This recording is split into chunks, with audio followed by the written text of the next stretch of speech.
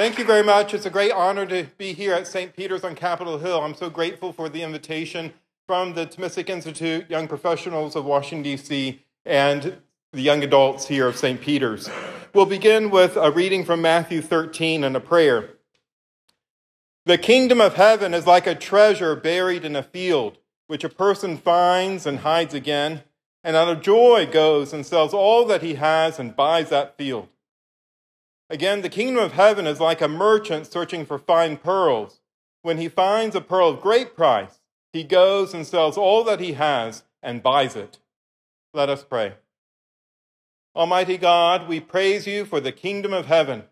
We ask you now to pour forth your Holy Spirit upon us, that we, in this passing world, may long more to be with you forever. We make this prayer in the name of Jesus Christ, your Son, our Lord, who lives and reigns with you in the unity of the Holy Spirit, God, forever and ever. Amen. Our Lady, Gate of Heaven, in the name of the Father, and of the Son, and of the Holy Spirit. Amen. This evening's lecture is titled, What is Heaven Like? And we're going to be looking at that question of what is heaven like? I'll give this talk, and afterwards we'll have some time for Q&A. The passage that I read to you from Matthew 13 has a comment from St. Thomas Aquinas where he quotes St. Gregory the Great. He says, Gregory says that this is heavenly glory because the good is naturally desirable and man always wants to exchange a lesser good for a greater good. Man's highest good is heavenly glory. When he has found this, he should abandon all things for it. And now St. Thomas quotes the psalm, One thing I have asked of the Lord, this I seek, that I may dwell in the house of the Lord all the days of my life. One thing. Our life has many things, and we live in a world that passes away. I pray that this talk may be a time of great grace, where we are touched by God to be lifted up and to think about things eternal, about the possibility of always being with God, of having happiness forever.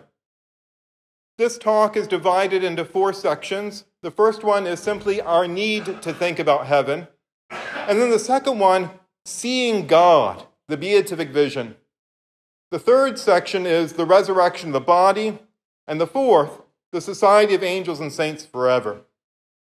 We begin with our need to think about heaven. What are you living for? You are going to die. This time on earth is very brief.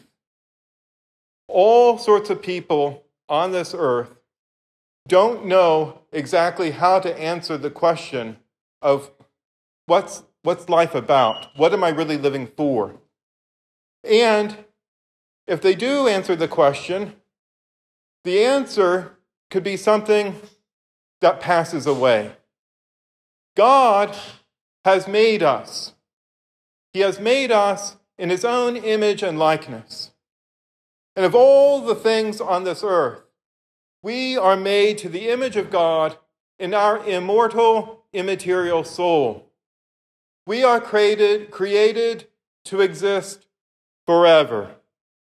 And this life on earth, which passes away, is precisely the time where we can accept God's plan and to be able to accept the grace of our Lord Jesus Christ, to be headed to the Father. In his great love for us, God sent his only Son, so that way we may be saved. And heaven is that everlasting life of peace, of being with God, of always having that joy of possessing God. Now, during this life on earth, we have free will, where we can determine where we go. You determined to come here this evening, to be here to listen about what is heaven like. In all sorts of ways, we make determinations. Ultimately, the big determination is, where do you want your life headed?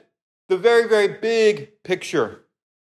It's like an archer who is having an arrow and wants to shoot the arrow. Where do you aim? God wants us to know that there is an aim, that we can go to Him. Now, our Lord Jesus Christ, who suffered, died, and rose for us, is now seated at the right hand of God the Father. He has sent His Holy Spirit to fill the earth, so that way, filled by the Holy Spirit, we may, in Christ, go back to the Father. We have the Catholic Church and the sacraments that Christ instituted and entrusted to the church, so that way we may get to heaven. But there are all sorts of people on this earth that really don't have much of an appreciation for heaven. And I want to share with you now something comical from Mark Twain's The Adventures of Huckleberry Finn, Chapter 1. You know Huckleberry Finn? Well, listen to Huckleberry Finn talk about the widow Douglas's sister, Miss Watson, and think about his attitude to heaven. Huckleberry Finn says, Miss Watson, a tolerable slim old maid with goggles on, had just come to live with her, and took a set at me now with a spelling book. She worked me middling hard for about an hour, and then the widow made her ease up. I couldn't stood it much longer. Then for an hour, it was deadly dull, and I was fidgety. Miss Watson would say, Don't put your feet up there, Huckleberry, and don't scrunch up like that, Huckleberry. Sit up straight. And pretty soon she'd say, Don't gap and stretch like that, Huckleberry. Why don't you try to behave? Then she told me about the bad place. And I said, I wished I was there. She got mad then, but I didn't mean no harm. All I wanted was to go somewheres. All I wanted was a change. I weren't particular. She said it was wicked to say what I said. Said she wouldn't say it for the whole world. She was going to live as to go to the good place. Well, I couldn't see no advantage in going where she was going. So I made up my mind I wouldn't try for it. But I never said so, because it would only make trouble and wouldn't do no good. Huckleberry Finn does not express the Christian faith. But he has encountered the widow Douglas's sister, Miss Watson, who likes to teach about the Christian faith. And Huckleberry Finn doesn't want to go where she's going. All sorts of people have heard only a little bit about heaven, and frankly, they're not really interested in it. Okay, we have a lot of people here this evening who are interested in heaven, but there are a lot of people in this world who have heard a little bit about heaven. No, thank you. So the very first thing is to think about our need to consider, what is heaven like? We're talking about forever and ever, and that the Catholic Church says that this is all happiness. How in this world could be? Well, it's not in this world. The next section is seeing God, the beatific vision's happiness. The Catechism of the Catholic Church says, those who die in God's grace and friendship and are perfectly purified live forever with Christ. Right? So notice how that to get to heaven, we must die. We must die in God's grace and friendship, and we must be perfectly purified. Okay, so this is just a few logical steps. If you're living here on earth, you're not in heaven. And then we must die with the grace that Jesus won for us by his passion. His own suffering, death, and resurrection is what opens up the gates of heaven for us.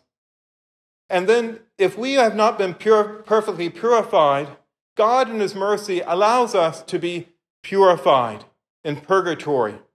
All souls in purgatory go to heaven. Now, St. John says in his first letter, chapter 3, "Beloved, we are God's children now. What we shall be has not yet been revealed. We do know that when it is revealed, we shall be like him, for we shall see him as he is. Everyone who has this hope based on him makes himself pure, as he is pure." Right? So notice that we are already God's children. And what we shall be has not yet been revealed.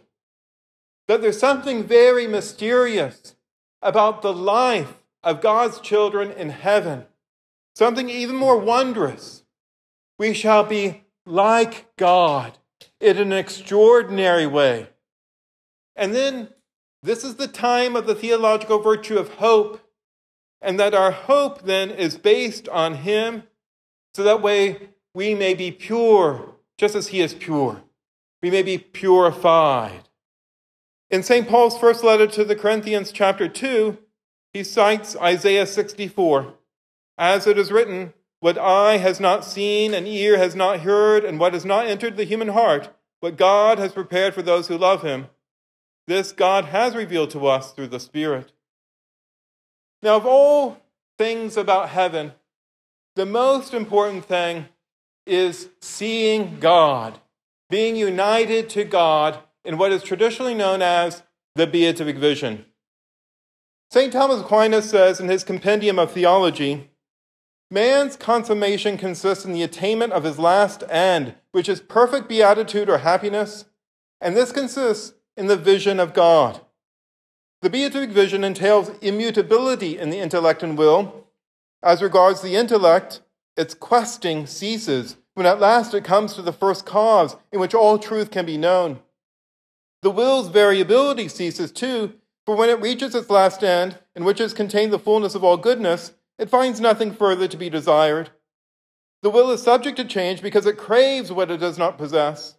Clearly, therefore, the final consummation of man consists in perfect repose or unchangeableness as regards both intellect and will."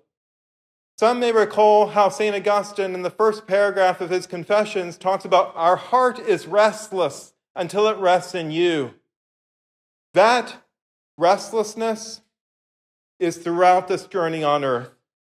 And the fullness of rest is precisely being with God in heaven.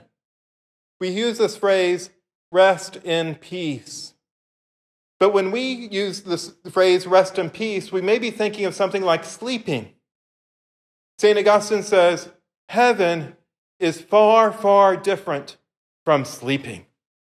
Heaven is being fully awake, fully conscious to a degree that we don't have the experience of here on this earth.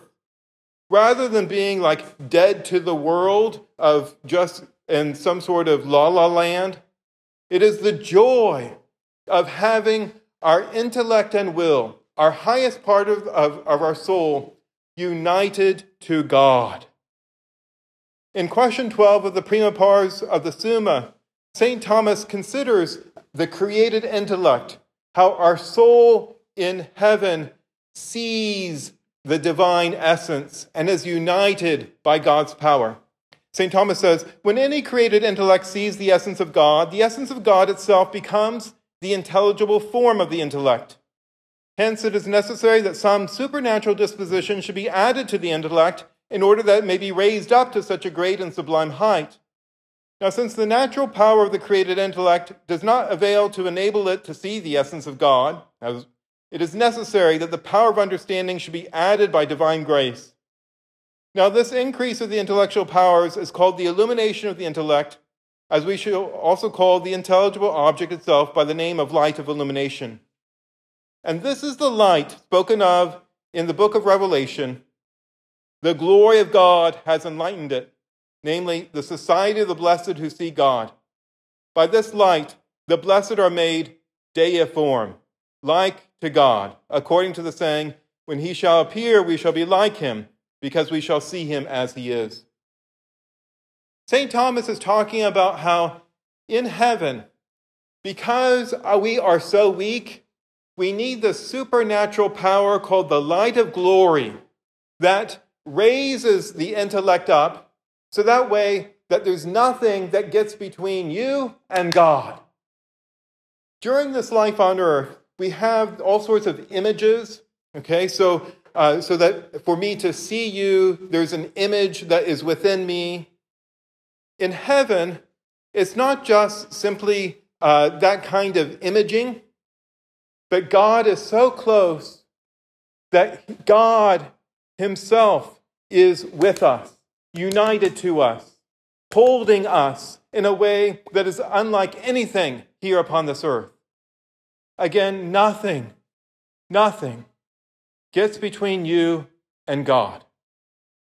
And that in heaven, that the saints have different views of God based upon their charity. St. John of the Cross says how in the evening of life will be judged on love. And all those who die with the theological virtue of charity then will go to heaven. And that those who have more charity, in a sense, get a better view of God. The Latin tradition talks about those in heaven as those who are comprehending, but there's an important distinction here. That this type of comprehending means being united, being grasped by God and possessing him fully, according to our own capacity. Only God, strictly speaking though, comprehends himself. Only God fully understands himself. But we, according to God's good pleasure, are raised up to be united to God and to be as full as possible for our created nature. Now, there was a controversy in the Middle Ages about heaven and whether we really did see the divine essence and the immediacy of this. Because what about, say, so we're here at St. Peter's on Capitol Hill. St. Peter's remains are at St. Peter's, Rome. How? Does he really see the divine essence? Because he hasn't yet had the resurrected body. Pope Benedict XII, in his Benedictus Deus in 1336, wants people to know that there is this great immediacy of being able actually to see God face to face, and that that the saints need not wait until the resurrection of the body, until the last day, okay? Because God allows the saints, God allows these souls to be united to him. Now, in heaven then, there is the perfect satisfaction of all desires. It's not just simply that the intellect is fully engaged in God. All of our desires are fulfilled, and God alone satisfies. I love at the end of St. Augustine's City of God, Book 22, he says, "There in heaven we shall rest and see and love and praise. This is what shall be in the end without end. For what other end do we propose to ourselves than to attain to the kingdom of which there is no end?" Notice the order of the verbs. We shall rest and see and love and praise. It's also important for this life on earth. You need to be able to have some sort of rest, really to be able to see, to know. And how can you love that which you do not know? So then, to be able to contemplate, to have that rest, to see, and then to see, to love that which you see, and then based upon that love, to praise. Well, if that's true during this life on earth, how much truer is in heaven, whereas the eternal rest, okay, the eternal ability to rest, to have God's peace, and then to see God, to love him as he deserves to be loved, as we long to love, and then to be able to let it all out in praise. Now, Some people are not attracted to worship here upon this earth, but man is a worshiping creature. Okay, I had a high school friend who said to me, the problem with a self-made man is that he worships his creator. Okay, so that's where we're not self-made men. We want to worship our creator with a capital C. And this is where we just think, we need to go to God, to God. St. John Henry Newman, in his sermon about holiness is necessary for blessedness, says, heaven would be hell to an irreligious man. Heaven would be hell to an irreligious man. Have you ever thought about this? So he continues, we know how unhappy we are apt to feel at present when alone in the midst of strangers or of men of different tastes and habits from ourselves. How miserable, for example, would it be to have to live in a foreign land among a people whose faces we never saw before and whose language we could not learn. And this is a faint illustration of the loneliness of a man of earthly dispositions and tastes thrust into the society of saints and angels. How forlorn would he wander through the courts of heaven? He would find no one like himself. He would see in every direction the marks of God's holiness, and these would make him shudder. He would feel himself always in his presence. He could no longer turn his thoughts another way, as he does now, when conscience reproaches him. He would know that the eternal eye was ever upon him, and that eye of holiness, which is joy and life to holy creatures, would seem to him an eye of wrath and punishment. God cannot change his nature. Holy he must ever be. But while he is holy, no unholy soul can be happy in heaven. Right? Because what is the main activity of heaven? It's praising God. And if people really don't want to praise God, they wouldn't like heaven. Heaven, in fact, would be hell. That's the importance of thinking about praising God here upon this earth and the desire to praise. Okay, and it doesn't mean, because sometimes people think, does God need compliments? God doesn't need us at all. Don't you realize, it's like when we really are happy about something and just something is just really extraordinary, we got to say it to somebody. We want other people to know how happy we are, how beautiful something is, how glorious someone is. And we just, sometimes we need to say, I love you, Well, and then think about God. All of us here on this earth are passing away in terms of things of this earth. But we're made to live with God forever. And God alone satisfies. He, by his grace, allows us to see that our hearts are meant for him. Right? So the third section now is the resurrection of the body. Reigning with Christ. We are called to reign with Christ, who is risen from the dead. Jesus Christ is risen from the dead, and so shall we. Jesus Christ is risen from the dead, and so shall we.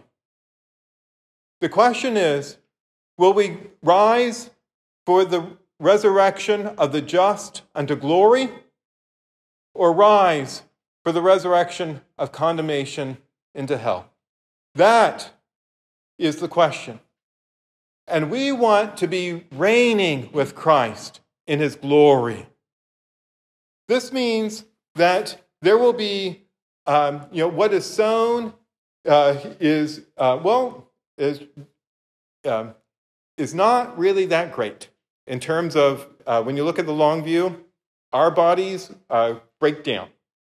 But then, from this, God will have a resurrected body that lasts forever. He who said, "Let there be light" when there was nothing, has the power, the authority to make from whatever infinitesimally small things from our body into a glorious body. That he will conform our lowly bodies to Christ's glorious body.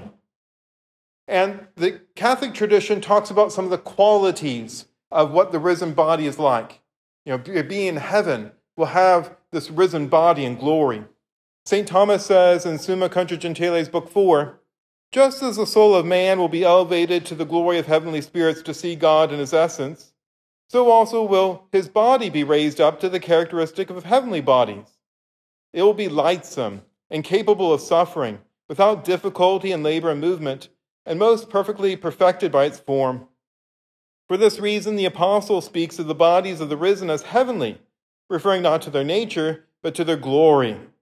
Hence, after he said that there are bodies celestial and bodies terrestrial, he added, one is the glory of the celestial, and another of the terrestrial. 1 Corinthians 15.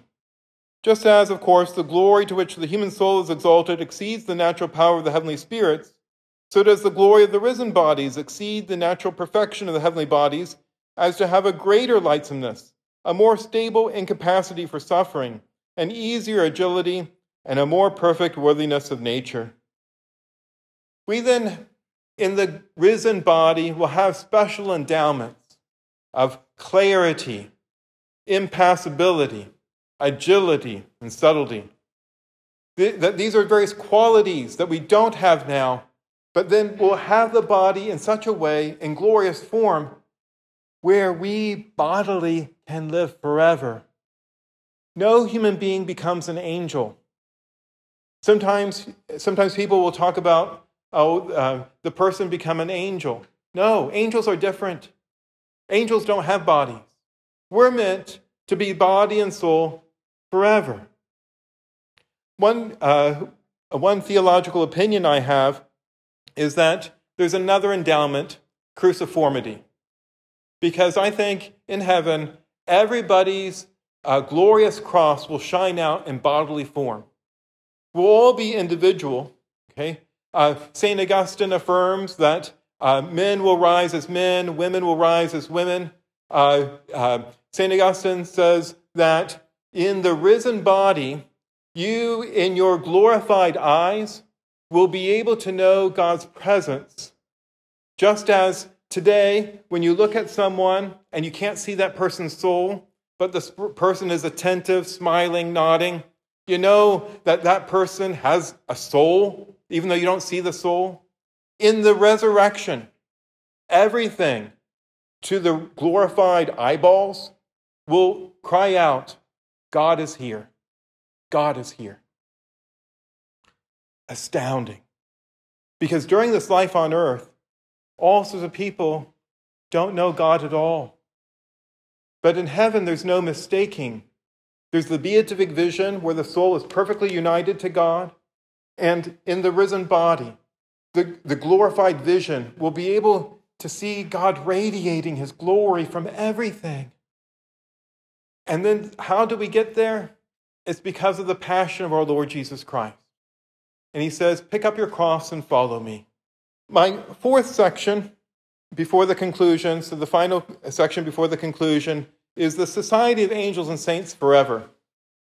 Some people don't like St. Thomas's account of heaven because it seems to be too much focused on the soul as an individual. There's a great professor from the Catholic University of America who is a Dominican layman, and he's now on the International Theological Commission, Reinhard Hutter, whose book, Bound for Beatitude, A Thomistic Study in Eschatology and Ethics, is highly recommended. He talks about how in heaven, for a Thomistic theology, there's a great place for friendship. Friendship. Right? Not only, obviously, the friendship with God, of seeing your friend, God, face to face, but of being with the countless host of angels and saints. Reinhard Hutter goes to Prima Secundae, question 4, article 8. Friendship is, as it were, concomitant with perfect happiness.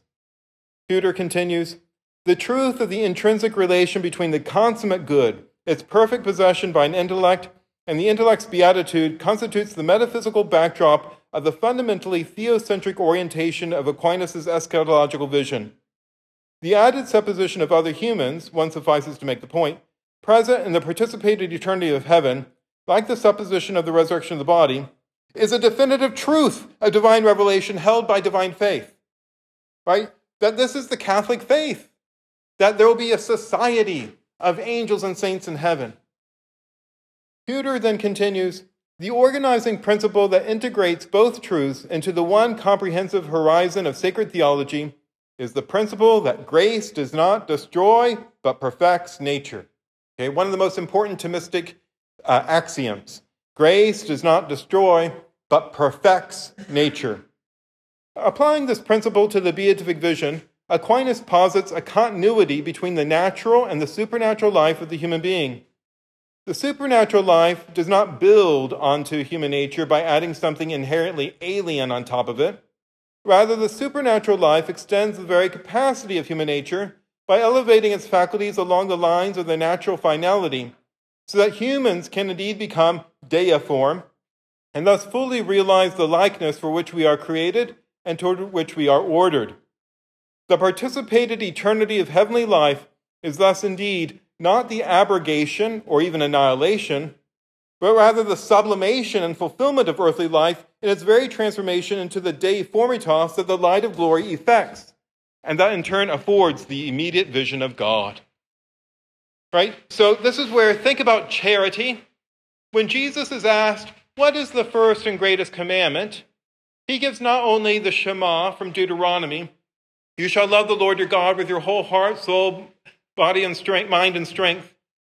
He not only says this wholeness about loving God, and he says, and the second is like it, and you shall love your neighbor as yourself. Charity is always twinned. And then to think about how heaven, in our love of God, okay, which is complete, okay, that you then love your neighbor. You love your neighbor as yourself. So just as charity works here upon earth, so there's this everlasting charity of heaven, of having the neighbor there. Now, note how Jesus taught us one prayer, the Our Father. And just think about the first few words of it. Our Father who art in heaven. Beginnings are very important. And what Jesus does in introducing the prayer is he introduces our beginning and our end. Because we want to go back to our Father who art in heaven. Through Jesus. Through his saving prayer on the cross. Through his obedience and charity that works our salvation. That we are meant to go to our Father. Not just my Father. Our Father. And where is he? In heaven. Then we can know an extraordinary peace. Peace. Peace within our lives are complicated. Okay? Our lives are complicated. And in heaven, there's this great simplification of peace.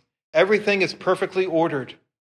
St. Augustine gives a famous definition of peace as the tranquility of order.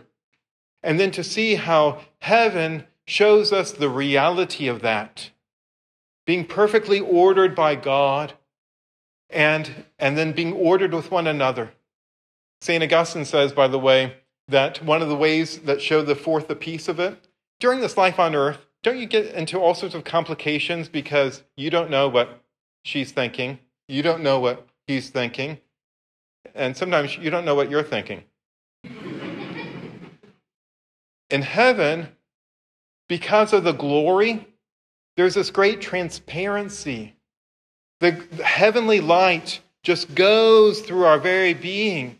And at one glance, you'll know. You know. You have nothing to hide.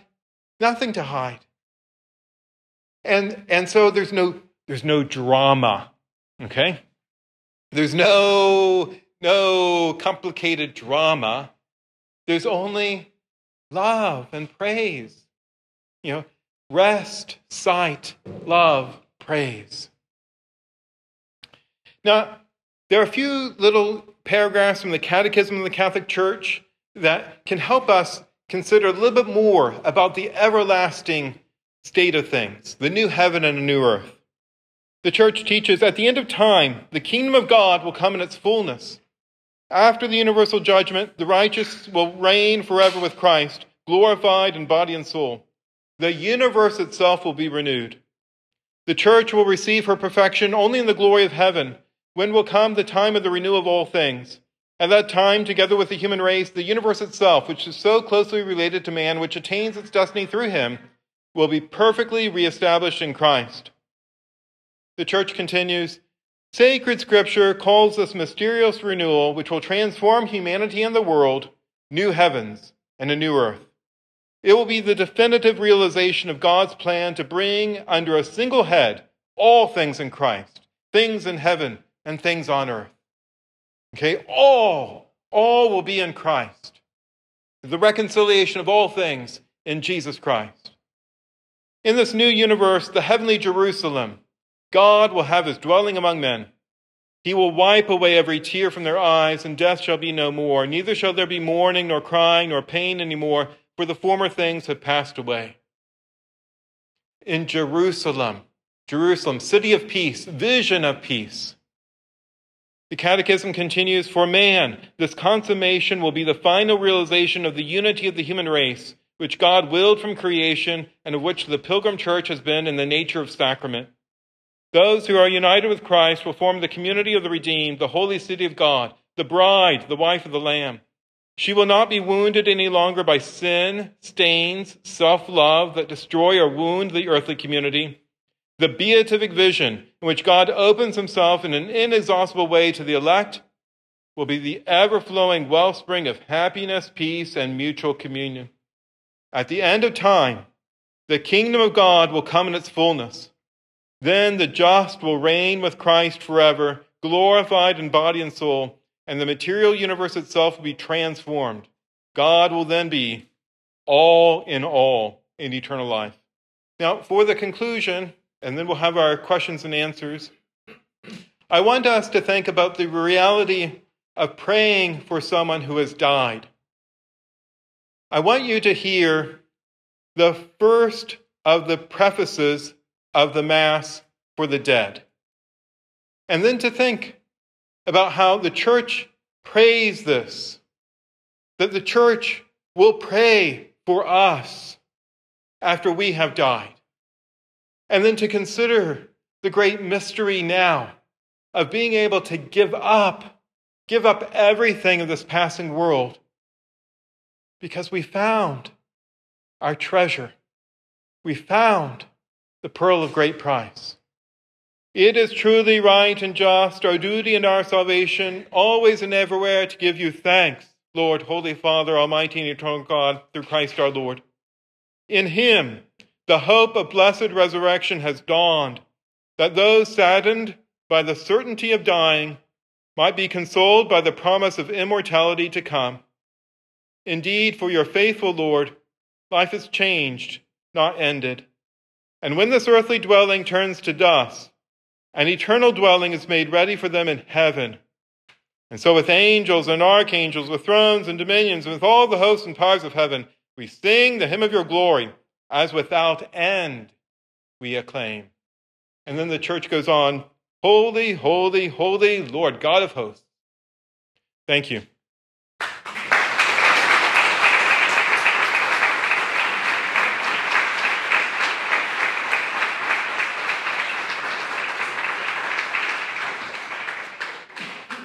Father Hofer, thank you.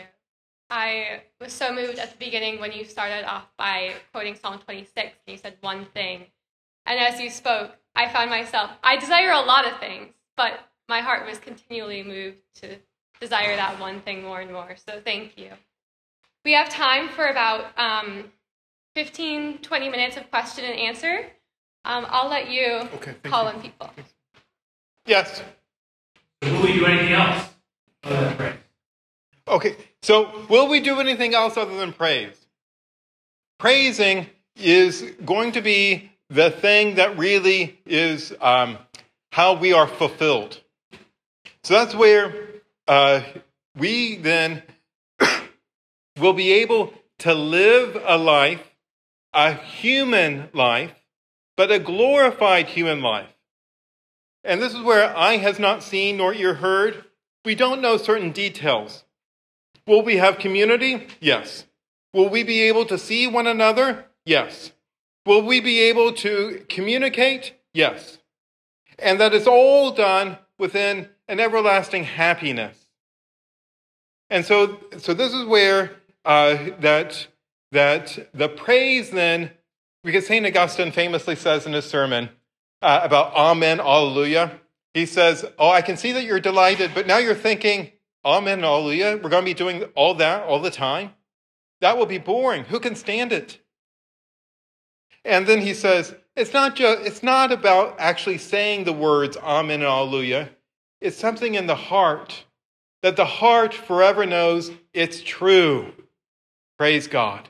It's true. Praise God. And that nothing then, that there's a fixedness, a stability, being in God, where nothing can take it away, and that there's this perfect rest there. Okay? So that's where everything, all the desires will be satisfied, and we'll be able to live a human life, a glorified human life, in utter praise. Okay, there was another hand. Yep. Comment: the material universe itself will be transformed in the new heavens and earth. Yeah. So the material universe itself will be transformed. St. Paul in the letter to the Romans talks about how all creation is awaiting the revelation of the sons of God. I don't know exactly how this will be, but I do know that there will be a new heavens and a new earth. Okay, that we. So the book of Revelation talks about how there's no longer a temple. So regarding the architecture, because there's no need for a temple. The Lord God himself will give them light. Okay, that you'll be able to see. So you will not be going to St. Peter's on Capitol Hill for Sunday Mass. Okay? Because, in heaven, there are no ministrations of the sacraments. The sacraments are for us here upon this earth in order to get to heaven. The sacraments will have done their work. Okay? There'll be no more preaching. Okay? I'm a preacher. Okay? There'll be praising, though. But notice then how you need to affirm that there's a material reality, but that material reality is glorified, and that it'll be different.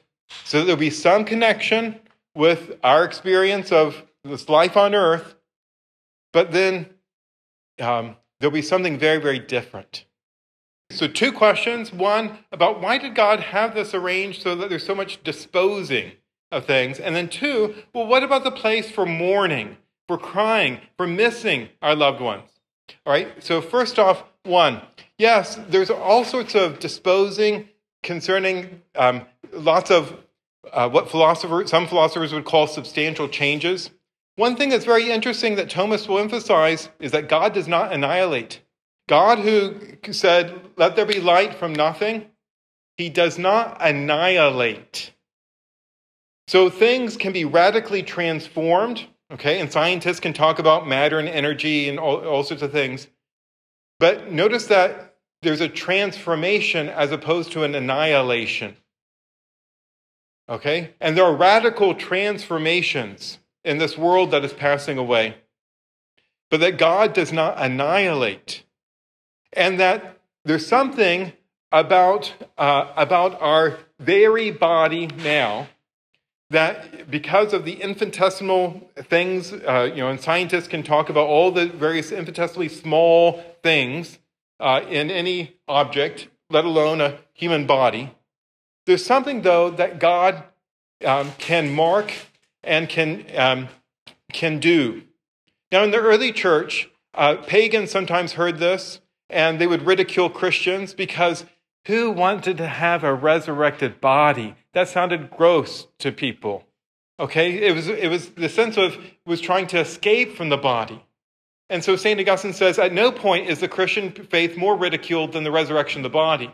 And people say, well, what if the body went into the sea and then fish ate the body and then go into, and then you eat the fish, And so they would consider all these different arguments. And it goes back to God's power and his design And that even though there are these radical transformations and a sense of sort of disposing, there's never an annihilation. The other thing, the second question about the place, for mourning or for missing, St. Paul says, I think, to the Thessalonians, that we grieve, but not as those who have no hope. All right, so that's where you can think about how Our Lady at the foot of the cross is the mother of sorrows. Okay? She saw her son crucified. She wept. And she's a model for us. For us who love during this life on earth, we expose ourselves both to joys and sorrows. You think about the rosary. Why do we have joyful mysteries? Why do we have sorrowful mysteries? The Catholic Church actually always wants to emphasize during this life on earth that we have a life not only of joys, but of sorrows. Joys and sorrows. But our sorrow is always within this constancy of a joy. So St. Paul says in the letter to Philippians chapter 4, rejoice in the Lord always. And in a sense, Christians can even be more sorrowful because we are able to have a joy that sustains it all. Because some people would just want to shut down in the sorrow, but if you have a joy, if you have something that sustains it, that you can actually expose yourself even more to more sorrow because you can take it. Okay? Yeah. Yes? You talk about the joy and the beauty of life. That's right. So the question is, during this time on earth, we pray for the souls in purgatory because the souls in purgatory are not yet experiencing heaven. They long to go to heaven. They long to be purified, especially through our prayers and sacrifices. To offer the sacrifice of the Mass for a beloved one who has passed. That these are all various traditional practices because the souls in purgatory are helpless for themselves, but the church on earth knows that we are still united to them by bonds of charity, and that we want to help them to go to heaven. All right? So yes, and then to see how every soul in purgatory will go to heaven. Yes. Yes. Father, I wonder. Right. So this is where the desire to experience purgatory, St. Catherine of Genoa has a treatise on purgation and purgatory, where she says there's no greater joy except in heaven as what you find in purgatory. Now, purgatory has a tremendous suffering and sorrow that is greater than anything here upon this earth in the sense of that pain, but it's not a pain of loss. It's not hell. And they are all assured. It's not like, I wonder if I'm going to get to heaven. No. They all know. And that's why St. Catherine of Genoa then emphasizes the joy of purgatory, the joyful souls of purgatory, because you think about the Psalms of Ascent in the Psalter, I rejoiced when I heard them say, let us go to God's house. I rejoiced when I heard them say, let us go to God's house. In a sense, that is a psalm line that's perfect in purgatory. I rejoiced when I heard them say, let us go. Okay? So exactly. Yes? Okay. So what is the Blessed Virgin Mary like in heaven? And how is heaven, with the Blessed Virgin Mary? She's wonderful. Okay. So the Blessed Virgin Mary is assumed into heaven, body and soul. Sometimes people will say, heaven's not a place, it's a state. Jesus Christ is risen from the dead bodily, and Our Lady received this particular privilege of being united to her Son so that she is bodily. So in 1950, Pope Pius XII defined this in Munificentissimus Deus. So that way that's part of divine Catholic faith, that we believe that Mary is enjoying God and that she is body and soul, right? So then how she's raised above all the angels. I love how in some depictions of the Assumption, there are angels that give Our Lady a bit of a push. Have you ever noticed this? Okay, so like Christ is never pushed by the angels when he ascends, because he ascends to heaven. Whereas Our Lady, sometimes you see these little cherubs, or kind of giving a little nudge to Our Lady as she's going up. Okay, because one, she is raised above all angels, and to be next to her Son, and then she. Jesus, who went to his Father's right hand, did not abandon us. Okay, think about the last words of Matthew 28. I am with you always, even until the end of the world. Okay, so those were his last words before the ascension, and how he wants his mother in a special way to love us. Okay, because what did he say at the cross? Behold your mother. Okay, so that's where she has gone way up, and that's how she can be so close to us now. Okay, she is the gate of heaven, and she is showing us the power of her Son. Yes. Okay, so to distinguish between that which is mediate, a medium, and that which is ultimate. So God wants us to rest. Every seventh day, we're called to have a day of rest.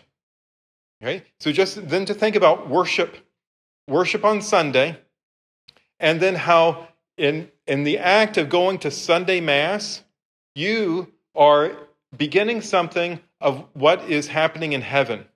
Okay, I told you that you won't be going to St. Peter's on Capitol Hill in heaven for a particular Sunday Mass, because this is the time of the sacraments where then you can then think about the ultimate, and that more and more in the busyness of your life to ask for the grace, to be still and know that the Lord is God. Right? And then to have practices, say early in the morning or at different times of the day, to get away from it all, get away from electronics, to be even the one that you most love. Okay, if you're married, at times you need to be separate from your spouse. You need to worship together, but you just cannot be hand in hand through every moment of the day. And then to be able to see that there's something about being alone with God, whether that be just a few seconds or a half hour, and to be able to be intentional about knowing that God is our end, that we're made for Him, and particularly to be with Him forever in heaven. Right? Do we have time for one more question? Or one more question. Okay, yes. I love the answer. Great. Okay, so how does God show us His charity through the saints? In the Liturgy of the Hours, one of the options for the invitatory psalm when you have holy men and holy women is God is wonderful in His saints. God is wonderful in His saints. And that's where God is that infinite goodness, and every saint has a particular share in goodness. Okay, so Jesus says, why do you call me good? Only one is good. Okay, so God is the one good. And all saints, the saint is just another word to say holy. Okay, one is the Holy One, Holy One. But all the saints then, in a sense, are refracting something of the infinite beauty of who God is, and that it's precisely in the communion of saints, the vast multitude, that no one can number, from every race, tribe, people, and nation, that then we can see something of the infinite goodness of God. Something about how Christ, there's one Christ, and then all the members of Christ, that we're all in Christ, and the diversity within this unity allows us to see something about God that we couldn't otherwise, because of our our own way of being one of these. And so how beautiful it is to have Our Lady and think about the angels too. So in the communion of saints, the angels and saints, and how this shows forth the manifold glory of God. So together we can praise God. Glory be to the Father, and to the Son, and to the Holy Spirit.